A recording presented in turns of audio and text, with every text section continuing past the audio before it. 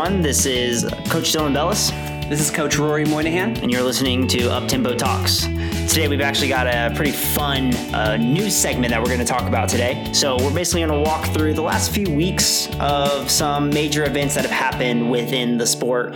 Maybe not so much major, being that there has been quite a hiatus on a lot of races and a lot of stuff going on within the sport. But we're going to provide everybody with just an update on what's going on across the globe and what are some really awesome and cool and interesting, some of them might even be a little bit devastating, events that have been going on of late. Yeah, let's try this out and we'll see if we get good feedback. Some of these news stories are even hot off the press, like July 4th weekend. So I can start off with our first news story. Yeah, let's go ahead. You know, there was one really great meet that took place over the weekend. It was a track meet put on by the Bowerman Track Club. And it was really last minute, and they actually did not do a live stream, which I found just so surprising because the field was absolutely stacked. Yeah, so I think they ran into some issues with the live stream because you can go on YouTube now and you can watch it. So you can. They actually put good to know. They actually put all their GoPros up. That's what the live stream is. It's everybody. A lot of the members of that team had a bunch of GoPros and they put them on hurdles and all across the stands and stuff. But I think there was some issues with the facility and them streaming it live. Again, I could be completely wrong, but we were all prepared to watch the race over the weekend and it just didn't happen. So we got the results and fortunately you can go on YouTube now and watch the races. We can maybe put a link in the description below to check that out. Yeah, definitely. Yeah. So anyway, let's talk about the performances because that was the really cool part. There were some standout performances in the 5K. It's pretty stacked. We had a winning time of 13:11 by Sean McGorty, followed up by Grant Fisher, Evan Yeager, who were all within a second of each other. Super close finish. Yeah, and those two guys, the two guys who actually were first and second there, they were teammates at Stanford just about a year ago. So both of them were very decorated collegiate athletes, and now they're a part of the Bowerman Track Club, and obviously rolling pretty well now. And obviously it's looking like, as I'm seeing the results, that they're all Bowerman Track athletes. Oh, yeah. And in this case, they weren't competing against another team in another location like some people have been doing, some teams. Yeah, so this was like an inter-squad track race. And so I think for this weekend they had guys running the 5K and the 1500, and then they're going to follow up another weekend and they're kind of reverse roles. So the guys who paced the 5K race the 1500 and it'll be the reverse roles next time around. So the guys who race the 5K will be pacing those guys for the 5K next time, and they'll be racing the 1500 in its place. So yeah, tell us about the women's race results. Yeah, no, that's a good way to keep those athletes sharp. We got to note the female winner, Elise Cranny, with a time of 14:48. Yep. It looks like second place. Courtney Frericks was also under 15, just a couple seconds behind her teammate for Bowerman Track Club. Yeah, so on the women's side of things, obviously 14:48 is one of the, I think it's a top 10 performance on the women's side of all time. Of all time. Yeah, I was going to say. For US, yeah. Yeah, so that is a pretty considerable performance given that this girl was hurt for a long time, it seemed. We didn't really see her race too much with Bowerman. I think she even had some issues when she was in college. It seems like she's been able to kind of bounce back out of that. And obviously that Bowerman system has really set her up for a really strong performance. I mean, 14:48 is no joke. Obviously, she's training well and in really great fitness at the moment. Agreed. There's also some big names in the 1500. Yep, on the women's side. So Shelby Houlihan won, as many know. She's won several U.S. championships now. Has represented the United States in several events. Obviously, a very, very fast runner. Her sister is actually one of the lead coaches of the Under Armour team here in Flagstaff. So they have a pretty good history here. I believe her parents were also incredibly good runners, so it runs in the family, as they say. She ran well. She ran 4:02, I believe, and that was followed up by her teammate, Krista Schweizer, who ran for Mizzou just a few years back. So both of those girls are incredibly good. Again, they're top tier when it comes to U.S. distance running it right now, especially for the 15 and 5K. Shelby Houlihan has really dominated in the last few years. And she ran 4:02 for the 1500. For those of us who are listening, it's like a 4:18 mile or so. It's really quick. And that's not even her PR. I mean, she's run, I believe, somewhere in the ballpark of 3:55. Yeah, I was going to say, I thought she was sub 4. Yeah, she's definitely run sub 4. She actually even came out and said that her goal was to run sub 350 and sub 14 minutes in the 5K at some point. So big goals. Yeah, that'd be faster than our college PRs. Gosh, yeah. And you've ever seen her run. I mean, she's fierce. She has one of the best game faces I've ever seen when it comes to racing. So definitely a gamer. Her and Krista, her teammate. So both those girls are really on the up. Yeah, and then the guys' side. Yeah, so on the guys' side, big names there. Yeah, so Josh Thompson won that race. He went to one of the Oklahoma schools when he was in college. He's been kind of building back into their program. I actually didn't think he was going to be a Bowerman guy, but he's really transitioned really well in both the 15 and 5K. So he came through 3:39. It looks like his teammate Lopez Lamong, several time U.S. champion, NAU alum, incredible runner. He's been around the game for a very long time. Also ran 3:39 that day. And so that's really good, especially for those guys. I mean, Lopez won the 10K last year. So, to be able to come down from the 10K and still run a respectable time like that, 3:39 with just one other teammate on the track, that is a very good performance. And I'm sure that he's happy with that. So I think those guys are going to flip over in the next coming weeks, and they're going to run the 5K, and the opposite, the 5K guys run the 1500. So it'd be really interesting to see what those two guys end up running for 5K, because from their 1500 meter times, it seems like it was good, but I wonder if their strength is more toward the distance at the moment. Final thing I'll note about this intra-squad meet was, they seem really aligned in terms of fitness. All the races were really close, almost tied to the decimal point here. Yeah. When we did team meets in college, sometimes it'd just be like you'd spread out immediately. Yeah. Your top runner would be up there. You just get kind of strung out. So it's really nice that they could push each other like this and record good performances. Yeah. So Bowerman gets the best of the best.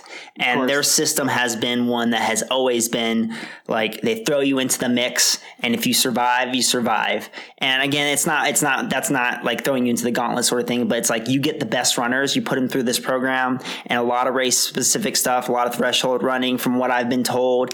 And it's just group training. It's like the Kenyan style. It's just like you show up to the track, you do the workout that everybody does. And so you got a lot of men and women who are around the same time because they all believe that they can run with each other. And so I think that when you create that mindset within a group and that culture, you get a lot of people who are really strong mentally and can finish. That place can change obviously over time, but they're always prepared to run a fast time. And like you saw on the women's side, we were very surprised of which woman won that race. So clearly the system has been working well for her. Yeah. I'm going to have to go back and watch this, and, you may know the answer to this, but is the Bowerman Track Club, did they absorb Nike Oregon project? No, we don't know so as of yet, no. Because Bowerman's Nike still. No, so Bowerman is completely Bowerman. NOP is still, they're in their bubble at the moment. I think they're just under the coach Pete Julian at the moment. So there has been no deciding factor on what is to happen. But I have caught recent news and wind that a lot of people who were associated with the Salazar group is going to be released and kind of relieved of that group. And I believe there will be another group forming outside of NOP. Okay. But I do believe there's going to be a cut of ties in the association with the Salazar athletes versus the Pete Julian athletes. So that'll be really interesting. So they actually had a race themselves. Not a ton of performances on their ends. I saw a few 800 guys who raced over the weekend. And again, nothing really to clarify, this was the previous NOP guys. Oh yeah, they had their own meet too. They had their own race. I did see an 800 meter time. I believe Craig Engels ran around at 1:48, which is pretty good for a time trial. 800 meters is one of those races where it's not easy to time trial. No. But yeah, let's kind of go through some other races that happened over the weekend or over the last week, and we can briefly kind of go over some of those. So we personally got to witness one here in Flagstaff. So this was last week, I believe. It was Northern Arizona Elite versus Team Boulder. It was a virtual race. You could watch it live on Instagram.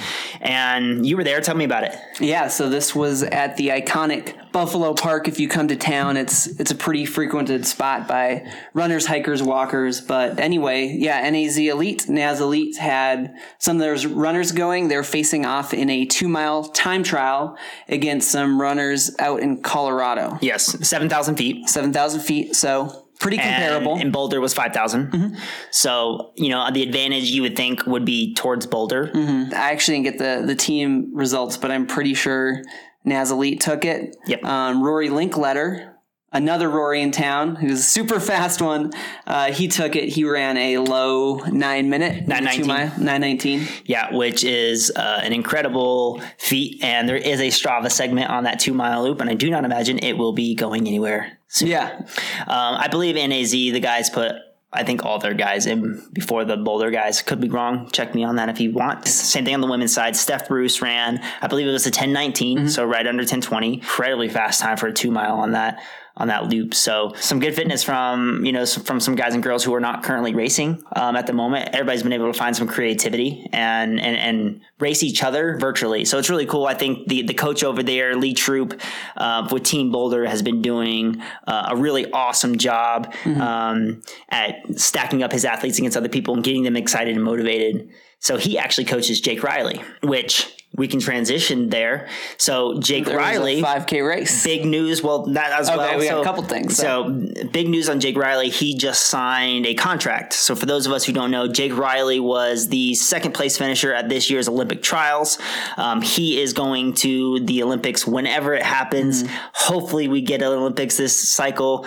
He was kind of the surprise to make the team. Dark horse finisher for sure. But to be fair, Jake Riley was a decorated collegiate athlete. He ran for Hanson's. He's been a professional athlete for over 8 years. He was a dark horse because he did have some issues. I think he went through a divorce. I believe he had an Achilles surgery. I think he moved obviously from Hanson's. So incredible comeback story no matter what. And to make the team out there in Atlanta on that day was incredible. So he just signed with a Swiss company, On Running or On Endurance, whatever you call it.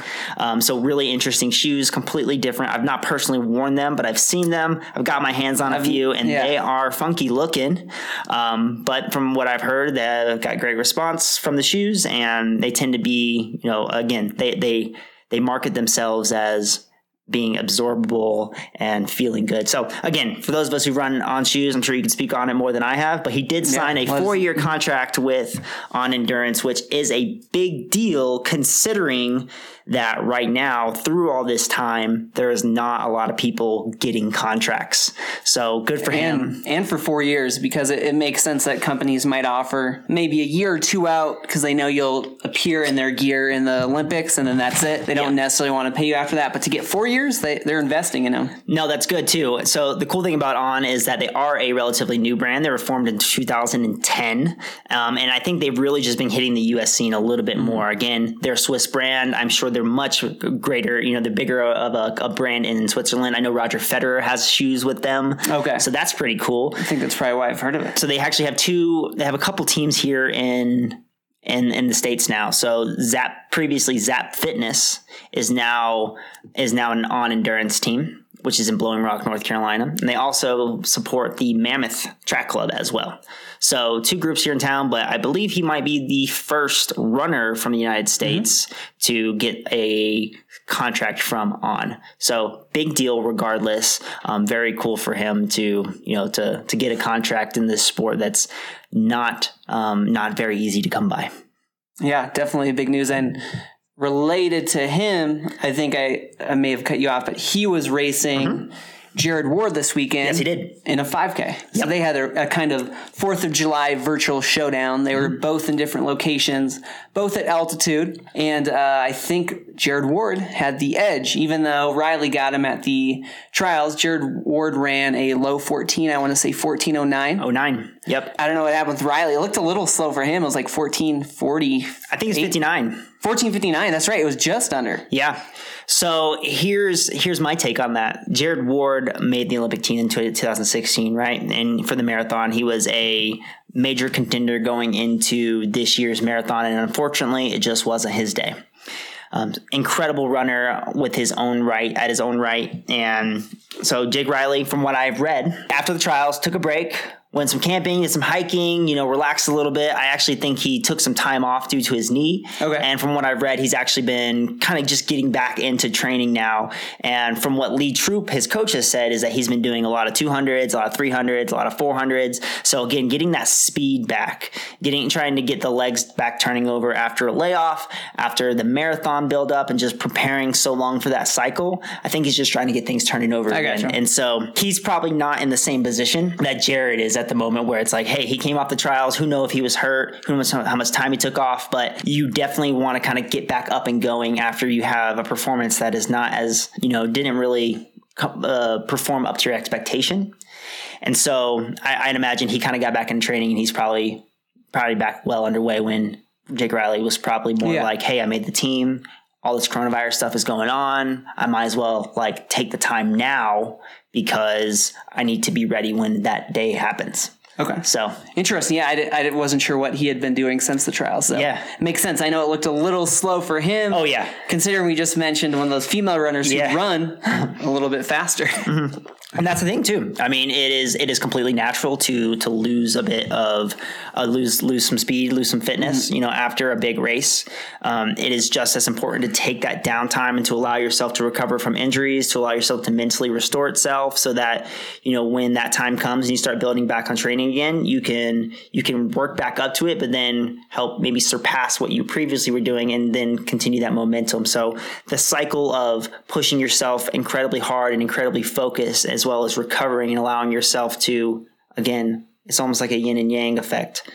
So both important for running. I think we can all relate regardless what your marathon time is. Yep. And he's not the only one that took, I think a month off of training. I think Abdi, the guy who finished third in the Olympic trials, also took a month. Spoke with him recently, and he was saying how you got to chat with him. Basically, why are people doing workouts right now? Mm-hmm. People who are training professionally. He's like, I'm taking it easy. He's like, I run when I run. That's a guy who has been through the whole, of the professional level for so many years. He's in his mid-40s now. It's like he's giving himself the time because that's important, because that's going to extend his career. Yeah, he looks so relaxed. He has so much experience. I was at a popular spot where we do long runs in town, and he was just out there chatting casual with runners, and I don't think he'd done anything that crazy that day. Yeah, you were telling me that. Mm-hmm. Cool. We have the opportunity to see these people in the flesh. Absolutely. Right here in town. Absolutely. All right. So we'll stay on the marathon train here. So there was a new shoe released, which is really odd. Given the time, shoe companies are not selling as much shoes. We've seen what's happened with Nike recently. Again, they released the Alpha Fly, but they're not selling as much. People aren't buying those shoes as they were, right? I mean, that was such a hot item, and their marketing strategy was absolutely incredible. I will say, I had a friend send me a link, though, for the Alpha Flies just this weekend. And it was early in the morning. I heard their full supply sold out within 12 minutes or something. Yeah. So Nike's marketing scheme has been incredibly clever.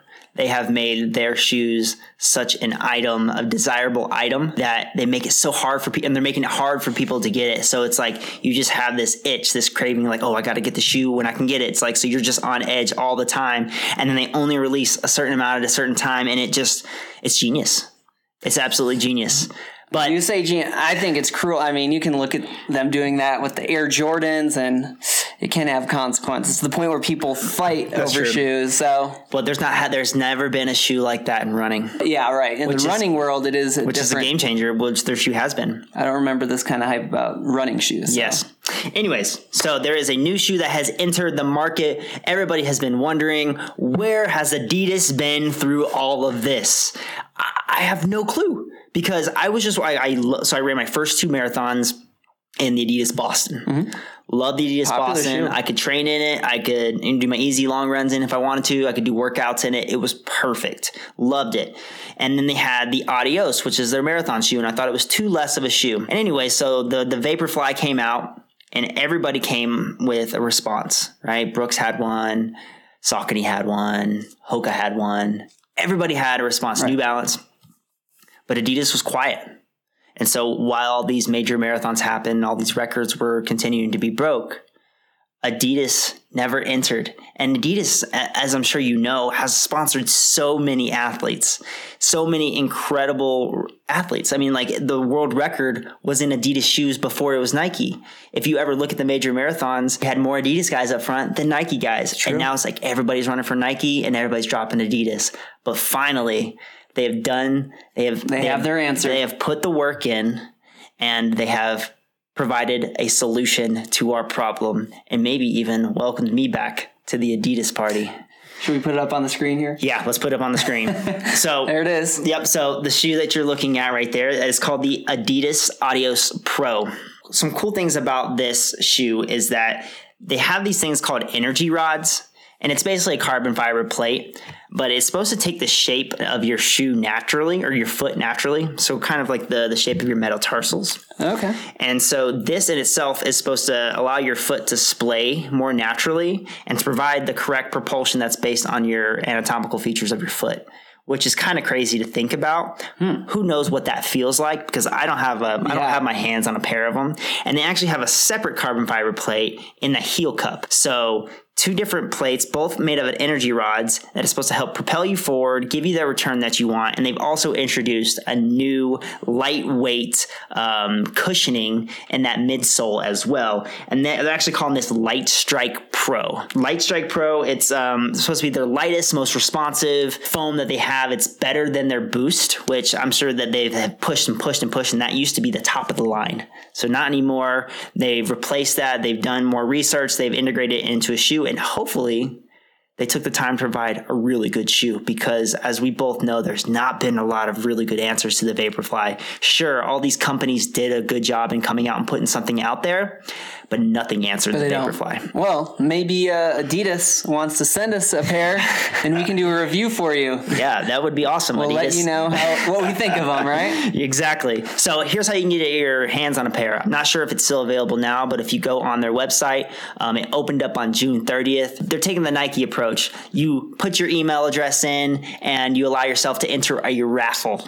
Oh. And so then they send out they'll raffle out to people who are going to buy the shoes, who potentially will buy the shoes. And then you may be one of the certain ones, the specific people who get the opportunity to pay the money to have the shoes. I'm expecting it's probably going to be $250 or $300. But again, taking that approach of making the athlete desire and really want the shoe, which is kind of cool. Yeah.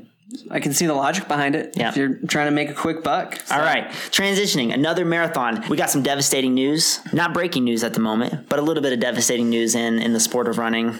The previous world record holder for the marathon, Wilson Kipsang, a 2:03 low marathon runner, has been busted for performance-enhancing drugs, and he is currently serving a 4-year ban, and which will likely be the end of his career as a marathon runner, which is really sad, because you hope that your sport is based on, ethical prudence. Yeah. And it's really sad to see the guys at the top fall really hard like that. He even got busted with trying to provide like a fake photo of where he was or something. It's like, I couldn't make it. I was in a car accident to get to the testing site. Yeah. And it was actually from 3 months previous. Yeah. Just even that action, it really takes away from any integrity that, you thought he once had. And it doesn't matter if you're from a rival team. It just hurts the sport to know they didn't do it honestly. And you have to think that a lot of people lost a lot of money too. So how many marathons did he win? How many did he place in? How much money did other people lose out that they could have used? So I met a guy at California International Marathon last year, and he was Pat Rizzo. Really interesting story. That guy used to run for Hanson's. If you don't know who Pat Rizzo is and heard his story about the things he's overcome as a runner, I recommend people go and look him up. But anyways, he finished 11th at the London Marathon. I believe it was in 2013. And so now, with Wilson Kipsang, he was technically 10th. And that enters the money, for a big U.S. runner. I mean, that's one place can make a big difference at an international race like that. It can be the difference of sometimes 25, 50 grand, probably not for 10th place, but you understand what I'm saying. Just disappointing to hear the news. Obviously not the only athlete, but anyways, so that's kind of our disappointing news of the day. Kind of breaking news in the sport of running. It sucks to see. Now I'll leave it to you to bring it home. I know that you have something uplifting to leave us with.